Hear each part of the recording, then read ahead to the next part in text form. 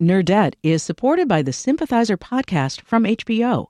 Join host Philip Nguyen in conversation with the cast, crew, and author Viet Thanh Nguyen as they discuss the making of this historic HBO original limited series.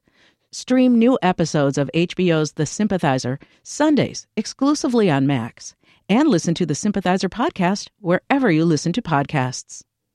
Think on your feet for our Fast and Curious 5K, a one-of-a-kind race hosted by WBEZ and the Chicago Sun-Times on Saturday, July 27th at Humboldt Park.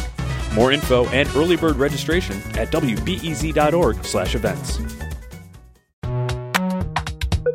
Packed my bags last night, pre-flight. 0 hour, 9 a.m.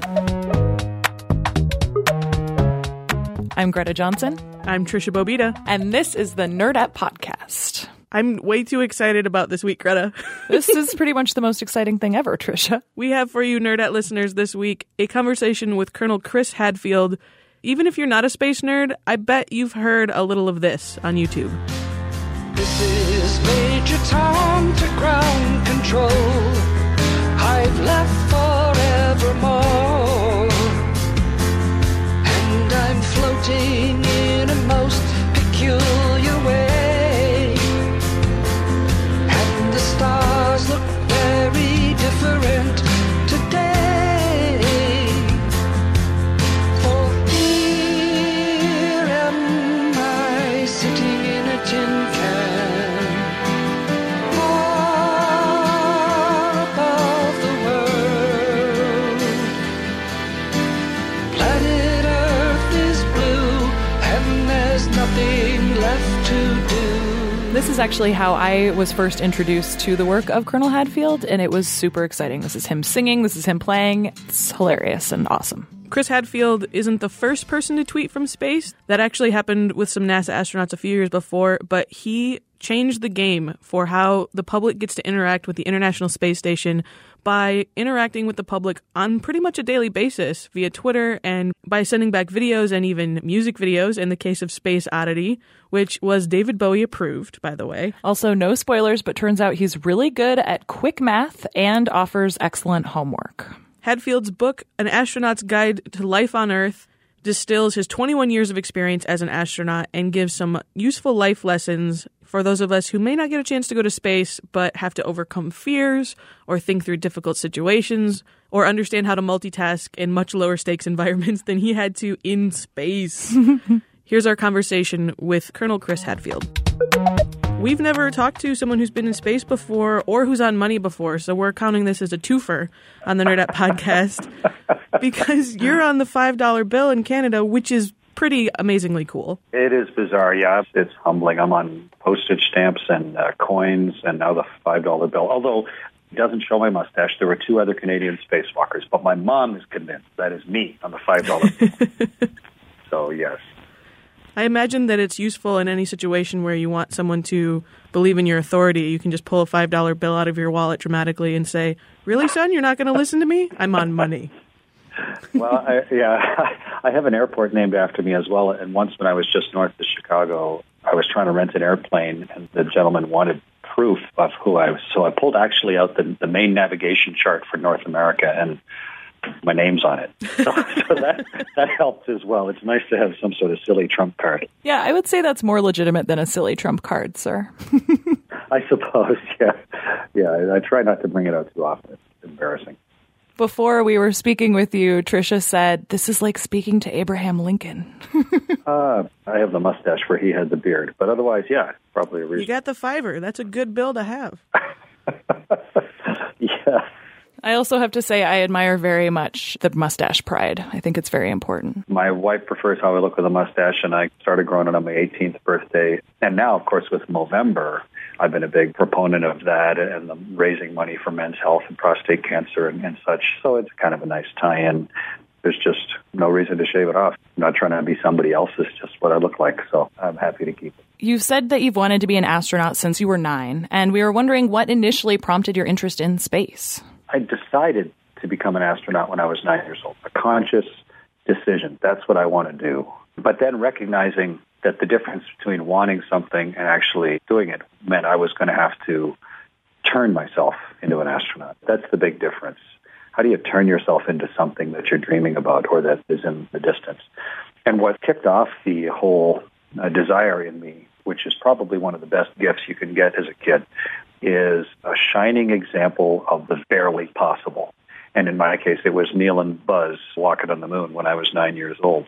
To see something that had been impossible, never before done in human history, actually happen before my very eyes. And then to be able to walk out with my naked eyes and look up at the moon that night. And to think that those guys, not only had they landed on the moon and walked in the moon, but now they were asleep on the moon. It's almost like disrespectful. It's like, take that, moon. That's how good we are. We can come up here and go to sleep. And to me, that was hugely enabling as a 9-year-old kid to think that we could do something that had been impossible throughout the history of our species up until then. And to do it not because we had to, but more importantly, because we just barely could. That was a real turning point of realization, and one that gave me the optimism and the confidence that maybe I could turn myself into something like that eventually. I wonder if there were any sci-fi influences that helped you along the way as a kid. Were you a Shatner as Captain Kirk guy? Were you a Doctor Who guy? Did that play into your fantasy as a kid of what space might be like? Sure. I read some of the older science fiction, Edgar Rice Burroughs and Jules Verne stuff. That was really interesting. And then, of course, Arthur C. Clarke and Heinlein. And then on media, I watched 2001, Clarke's book brought to life in Kubrick's movie, which that was when I was about 8 or 7 or something. So that was fascinating to look at and think about. And then to watch Star Trek come out. When I watched Star Trek, it was first run. It wasn't reruns. It was with Kirk and McCoy and Spock and such. That was all brand new. That was all science fiction, all of that. Mind-expanding, thoughtful stuff. But importantly, it was underpinned by science fact of the race to the moon, of the Gemini program, and then the Apollo program, and then the guys actually walking on the moon. And to have all of that happening simultaneously was immensely motivating to see that something that was fiction could become fact through human ingenuity and persistence and optimism. And it sort of set the tone for everything I've done since. So much of the general public's understanding of space and science comes naturally through pop culture. And whether it's sci-fi or a show like The Big Bang Theory, there's all different examples of how science gets portrayed in media. And you sort of went straight to the source by using social media to give people a different view of what an astronaut and what a scientist is doing all day long that was really stunning. Do you think that that has sort of forever changed the game for the program? Are they always going to be thinking in those terms from now on? The bigger the program, the more it resembles a gigantic ball rolling downhill. And therefore, the more difficult it is to either deflect it or to make something stick to it. And you need that type of momentum for a big program. If you're going to build space stations and space shuttles, you need to have a great big program. But they pay a price in lack of flexibility and lack of rapid ability to change. And so when you do get the opportunity, and I served as an astronaut for 21 years, so I leaned on the direction of the big rolling ball for a long time. And I was so lucky at the end of that 21 years to have the opportunity to command what is, in effect, the world spaceship, and to have time up there, to spend 5 months up on the space station with a new technology that nobody really knew what to do with, which was the connectivity of the station and social media. It was basically a bunch of doors open that nobody had figured out what to do with. And so the reaction was huge. The number of people that were involved, the number of people following me on the various social media sites, but also for the Canadian Space Agency and for NASA and for Roscosmos, the Russian space agency, they could see not only that there was people looking at what I was doing, but if you go to the NASA science websites, there was a marked change in the number of people that were following the core business of what NASA does, the science sites, like a doubling of the slope of the curve of number of people following it. And so they could see that this is not how they've been doing business, this is not what they were planning, but this is really good for business. And so they support it. And I know that the new astronaut class that they've just hired, in fact, there was a social media component to their selection process and to how they're being trained. And it's a slow reacting thing. We're not some agile little group of 8 people who could change the whole company policy in a day. But at the same time, NASA's motivations are altruistic, and NASA attracts brilliant, hardworking people. And so they're looking for ways to do things right. Sometimes it just takes a little while. To their credit, they let me do all those things. Hopefully, some of them will continue to have impacts downstream as well with what the other astronauts are doing and how NASA does business in general. So to what extent was there resistance initially to the idea of doing some of the social media outreach that you did while you were out there? I worked at NASA long enough that I saw some big changes over time. I worked in mission control, in fact, in the old historic mission control back in the mid-90s. And we wanted to control every bit of information that went up to the space station and back, or up to the space shuttle and back. We didn't want the crew on board to hear information from a bunch of different sources, because mission control has the biggest picture, and you don't want the crew maybe pursuing some action based on something they heard, whatever, through the internet, or they got from an email, or they got through a private phone call or something. There's a big resistance to change, with good reason. But from when I first started being a Capcom and flying in space, where every little bit of information you got on the space station or the space shuttle was given to you through mission control, to now, gosh, you can go research on Google, and you can phone anybody in the world, and you can email with them, and you can read the news every morning. It's a very different, wide open information gathering and sharing environment. Very different in the time I've seen. But you want to do it incrementally. You want to prove that this is not going to degrade operations. So caution is the right way to go when you're in exploration. And to NASA's credit, they've done all those things. They're the ones who put the internet on the space station, and now they're both cautiously dealing with the changes, but at the same time seeing the changes and reaping the benefits.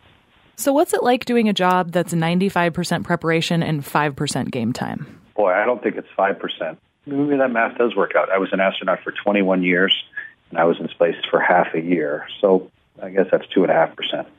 The key to that is you need to measure your joy and your success not by the things that only happen 2.5 or 5% of the time. You need to measure your joy and success by the stuff that's happening 95 or 97.5% of the time. It'd be like saying all food is terrible except once in a while I get to have chocolate ice cream, but everything else is awful.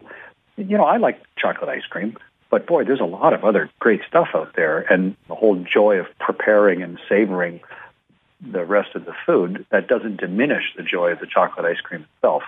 And I kind of view everything that way. I worked in mission control for 25 shuttle flights. I was NASA's director of operations in Russia. I had a lot of opportunity to influence space policy. I worked with countless families as their family escort and their extended family escort during shuttle launches and landings and space station crews. I was intrinsically involved in the World Space Program for a long time. And it's a wonderful, challenging, interesting business with all sorts of reasons to celebrate and be joyful. And I think you can look at anything that way. You can wait for something magnificent and huge to happen every decade and celebrate that, or you can kind of have a look at just how great things are today. Expectation management. Celebration management. Yeah, I like that better too. what am I going to celebrate? Shoot, there's lots of good stuff happening today. There's fun stuff, and you're meeting people, and it's really where you set your threshold of joy or threshold of accomplishment. I mean, Greta, I was the only girl in Rocket Club in 8th grade, and today I'm talking to an astronaut. I'm pretty excited about today. Yeah, but what you did in grade 8 in Rocket Club, I bet you that was pretty cool too, and something that you could put together with your own hands that could do something that is pretty remarkable, go hundreds or thousands of feet in the air, and to learn all those things. It just depends on how much you allow yourself to enjoy what you're doing. I did often come home sticky with rocket glue. One thing that we like to ask our guests to do is to give homework to our Nerdette listeners, because nerds are the kids who asked for a little extra homework maybe once or twice in their lives. And we're giving as homework, of course, that everyone go get a copy of An Astronaut's Guide to Life on Earth. And this is your opportunity to assign anything you'd like as a pairing. I think in parallel, I don't spend a lot of time looking backwards. And when I wrote An Astronaut's Guide to Life on Earth, it was to try and glean out of 21 years as an astronaut what is useful for people. It's interesting stories flying in space, but what is useful out of this? And so the only reason I look backwards is to see what skills and platform that gave me so that now I can try and do something useful in moving forward. And I think what I would like people to look towards is what is the next engine technology. And if you really want to do some homework, have a look at what are the next ways that we are going to push through the atmosphere. And I think this next launch, which is just coming up in 3 days, I think, with SpaceX, that rocket has some really cool new ideas with legs. This rocket has legs, and that's a really important thing. But also to look at the other propulsion methods, what Ad Astra is doing with an ion propulsion rocket, the Vasimir engine, and all those other ideas to think about what is going to take us from propellers to jets, or from balloons to propellers, or from sail to steam. What is that next propulsion technology that's going to allow us to get beyond Earth orbit, even beyond the moon, and go somewhere else? It's going to take a lot of creative thinking. It's going to be based on a lot of the cool stuff that's been done. It's going on right now, but it's definitely something that's worth doing your homework on. Whether it's an 8th grader in Rocket Club or someone who's long past their original schooling, someone's going to come up with this idea. We should all be tuned in. We're counting on it. An Astronaut's Guide to Life on Earth is the book. It's a fantastic read. Everyone's going to check that out for their Nerdette homework as well. Colonel Chris Hadfield, thank you so much for joining us. It was a real pleasure to talk with you both, and there's nothing to stop you this weekend from going out and launching another rocket. You ought to go give it another try. I think you're right. All right, I'm doing it. I'm taking that as an order. And I think it's gonna be a long, long time till touchdown brings me round again to find I'm not the man they think I am at home. No, I'm a rocket man. Rocket man, burning out his fuse out. You can find links to more information about that SpaceX launch that's happening in the next few days on nerdettepodcast.com, and of course the YouTube video of Chris Hadfield singing Space Oddity from space. It was so nice. I heard from one of my very grizzly Alaskan friends that video pretty much made him weep, which is just adorable. This is the power of this video. Go watch it. Planet Earth is blue, and there's nothing left to